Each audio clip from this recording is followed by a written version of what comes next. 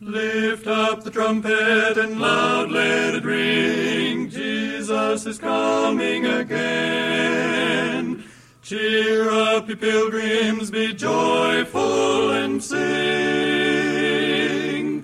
Jesus is coming again. This is the voice of prophecy, a voice crying in the wilderness of these modern days. Prepare ye the way of the Lord.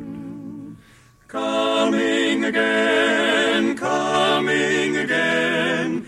Jesus is coming again. From our Voice of Prophecy studios in Los Angeles, California, we welcome you to this half hour of inspiration and music with the King's Heralds, Delker, Brad Braley, and the Voice of Prophecy speaker, H.M.S. Richards, a Seventh-day Adventist minister. All hail the power of Jesus' name, let angels prostrate fall. Bring forth the royal diadem and crown him Lord of all. Bring forth the royal diadem and crown him Lord of all. Oh, that with yonder sacred throng we at his feet may fall. We'll join the everlasting song and crown him Lord of all. We'll join the everlasting song and crown him Lord of all.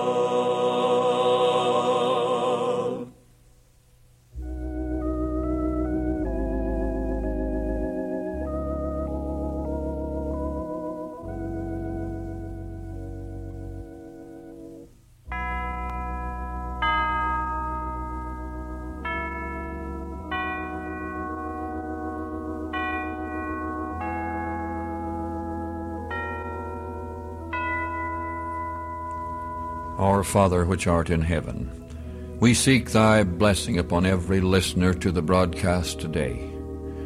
Guide and strengthen every Christian. Open the hearts of non-Christians to the glory and the truth of thy word. Bless especially as we open the great book of Revelation prophecy. In Jesus' name. There is a place of quiet rest near to the heart of God, a place where sin cannot molest, near to the heart of God. O Jesus, blessed Redeemer, sent from the heart of God,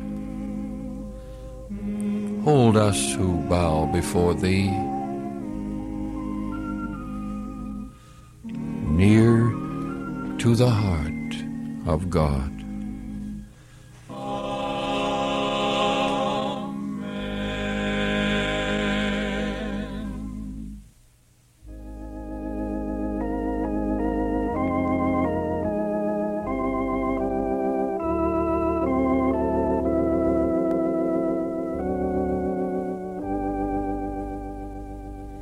Teach me to pray, Lord, teach me to pray.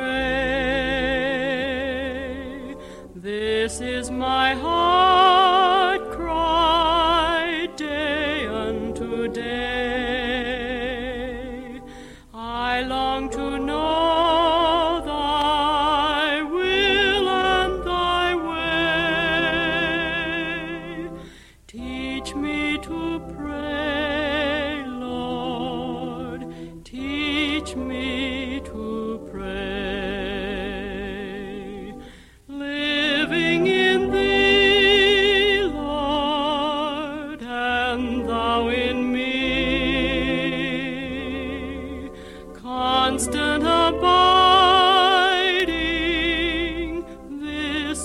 my plea. Grant me thy power, boundless and free, power with men and power with thee, power in prayer, Lord, power in prayer. Hear mid earth's sin and sorrow and care, men lost and dying, souls in despair. Oh, give me power, power in prayer. Living in thee, Lord, and thou in me, constant abiding, this is my plea. Grant me thy power, boundless and free,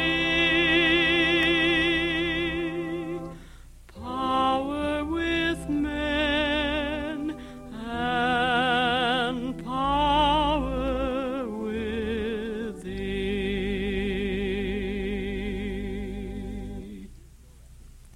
The thrilling story of the Savior's power over the forces of nature is heard now in song. Master, the tempest is raging. Master, the tempest is raging, the billows are tossing high. The sky is o'ershadowed with blackness, no shelter or help is nigh. Carest thou not that we perish? How canst thou lie asleep, when each moment so madly is threatening a grave in the angry deep? The winds and the waves shall obey thy will. Peace, be still.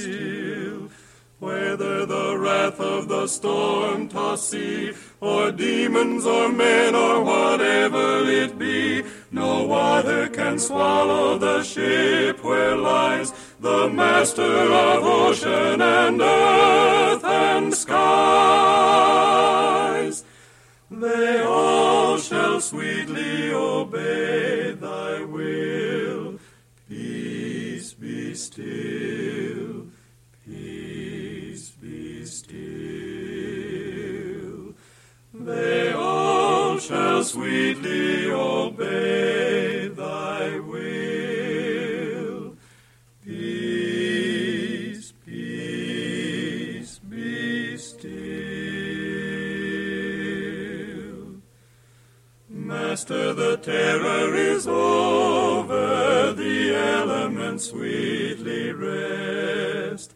Earth's sun in the calm lake is mirrored, and heaven's within my breast.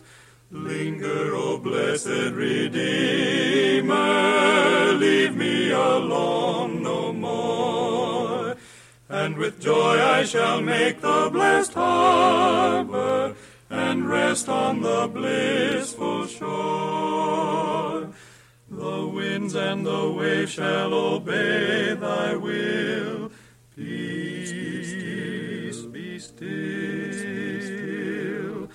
Whether the wrath of the storm-tossed sea, or demons or men, or whatever it be, no water can swallow the ship where lies the Master of ocean and earth and skies.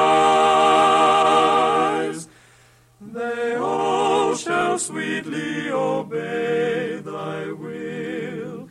Peace, be still. Peace, be still. They all shall sweetly obey thy will. Peace, peace, be still.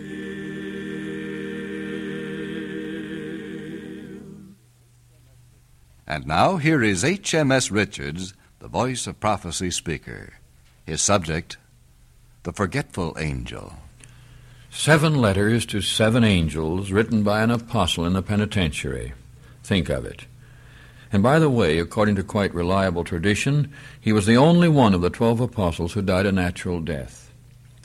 It may be of interest to our Voice of Prophecy listeners to hear the record of the death of the apostles as given in Fox's Book of Martyrs. We might mention first, however, that John the Baptist was beheaded and Jesus our Lord scourged and crucified. The first Christian martyr, Stephen, was stoned to death. Now for the 12 apostles: James, beheaded by Herod Agrippa; Philip, scourged and crucified; Matthew, killed with a sword; James the Less, stoned; Matthias, stoned at Jerusalem, then beheaded; Andrew, crucified at Edessa; Mark, dragged to pieces by an infuriated mob on the streets of Alexandria; Peter, crucified head downward at his own request; Jude, the brother of James, crucified at Edessa; Bartholomew, beaten and crucified; Thomas, thrust through with a spear. Some claim, however, he was killed by a mob in India. Luke also killed with a spear. Reported, however, he was hanged on an olive tree in Greece. Simon Zelotes, crucified in Britain. Then, of course, the Apostle Paul, not one of the 12, beheaded at Rome by order of Nero. But there's no record of the execution of the Apostle John, often called the Apostle of Love. What about this penitentiary from which John wrote the book of Revelation with all its wonderful visions?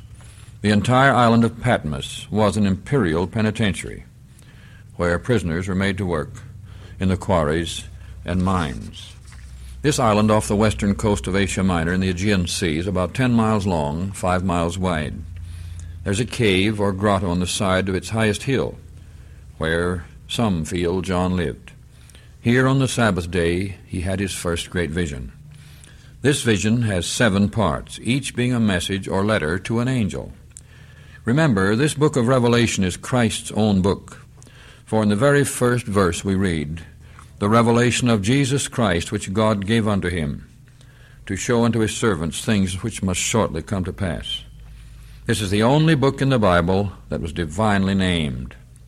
The Emperor of Rome could snatch the holy apostle away from his ministerial duties as a leader of God's church and put him on a lonely island, but he could not shut heaven away from him.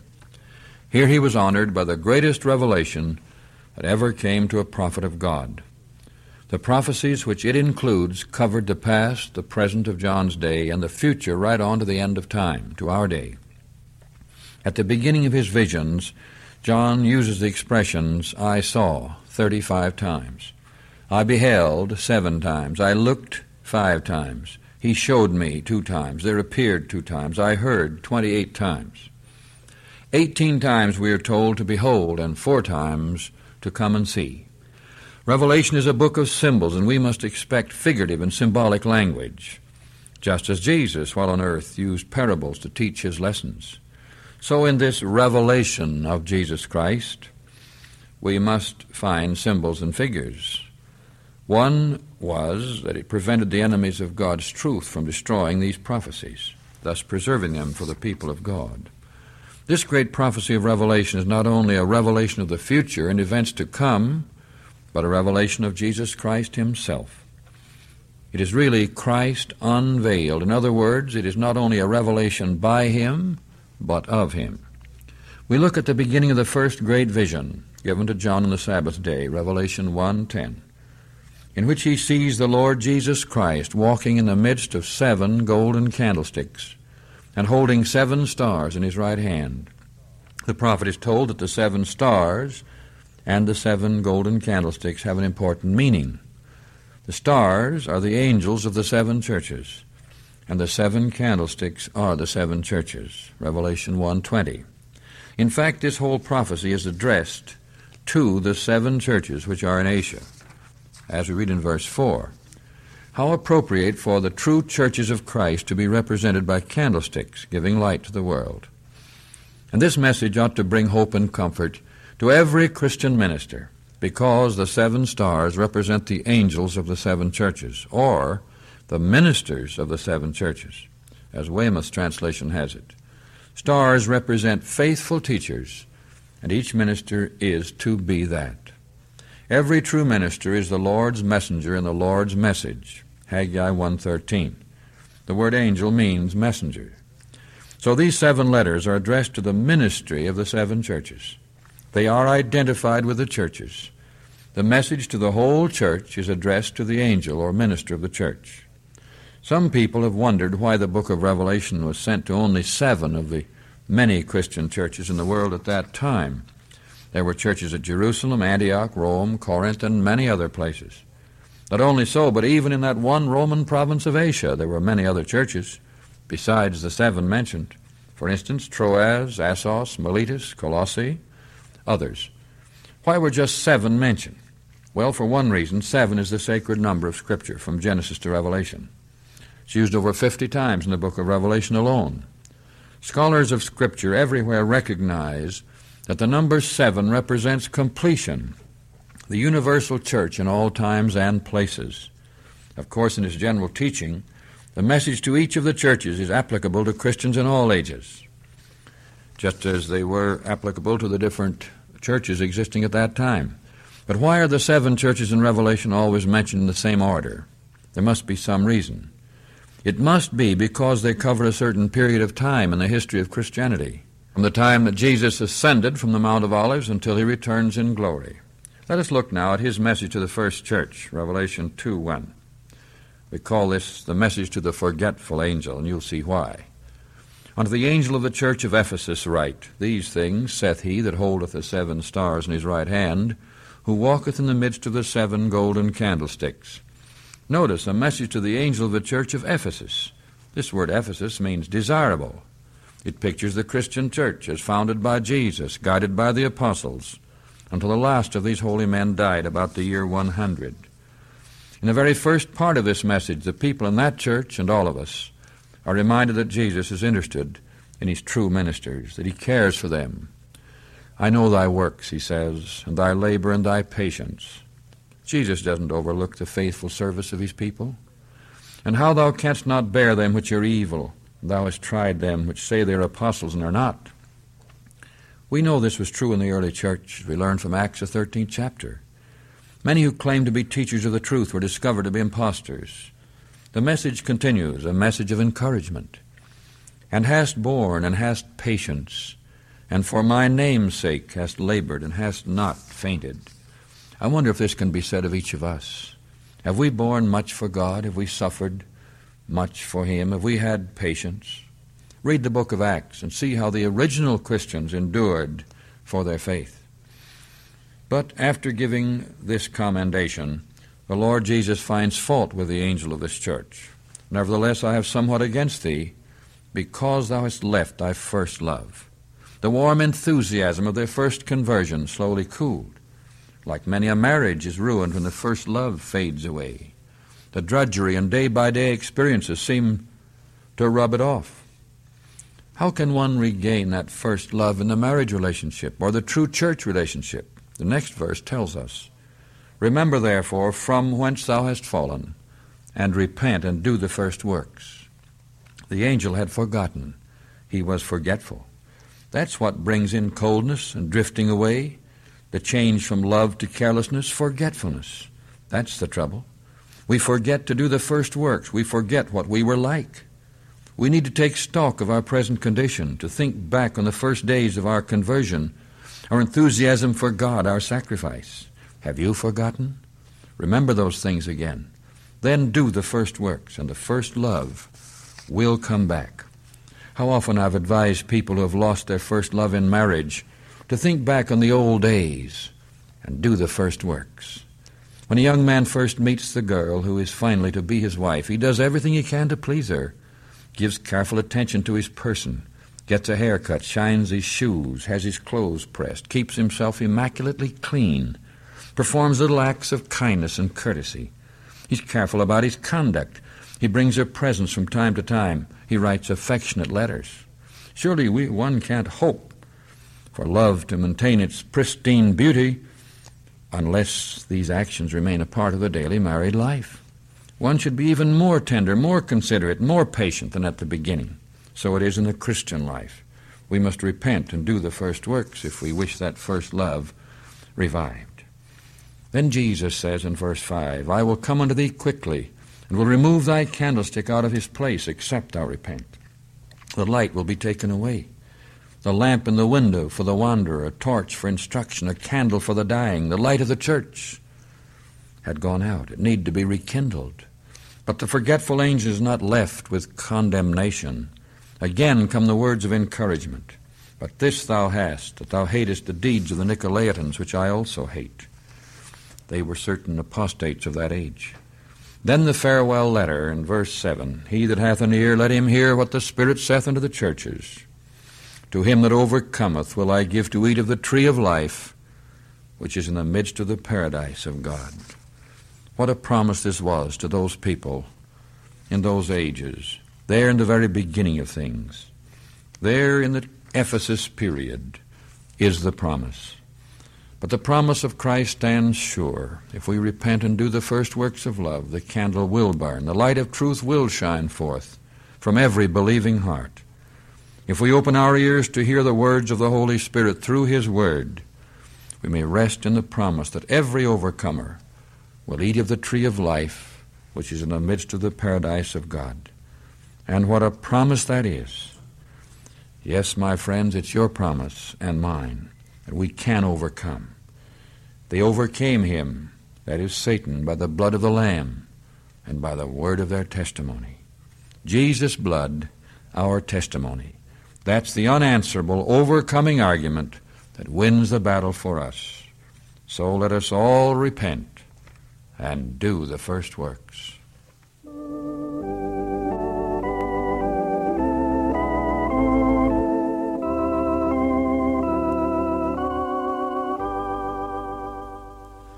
I lay my sins on Jesus, the spotless Lamb of God. He bears them all and frees us from the accursed load. I bring my guilt to Jesus, to wash the crimson stains, white in His blood most precious, till not one spot remains. I long to be like Jesus, meek, loving, lowly, mild. I long to be like Jesus, the Father's holy child. I long to be with Jesus amid the heavenly throng, to sing with them His praises,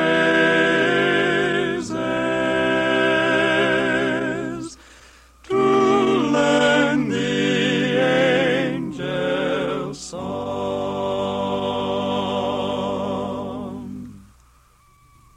Until next week, this is Orville Iverson wishing you God's blessing. And as together we accept the challenge to look up and go forward in faith. Have faith in God. Remember and repent. Have faith in God. His work of love augment.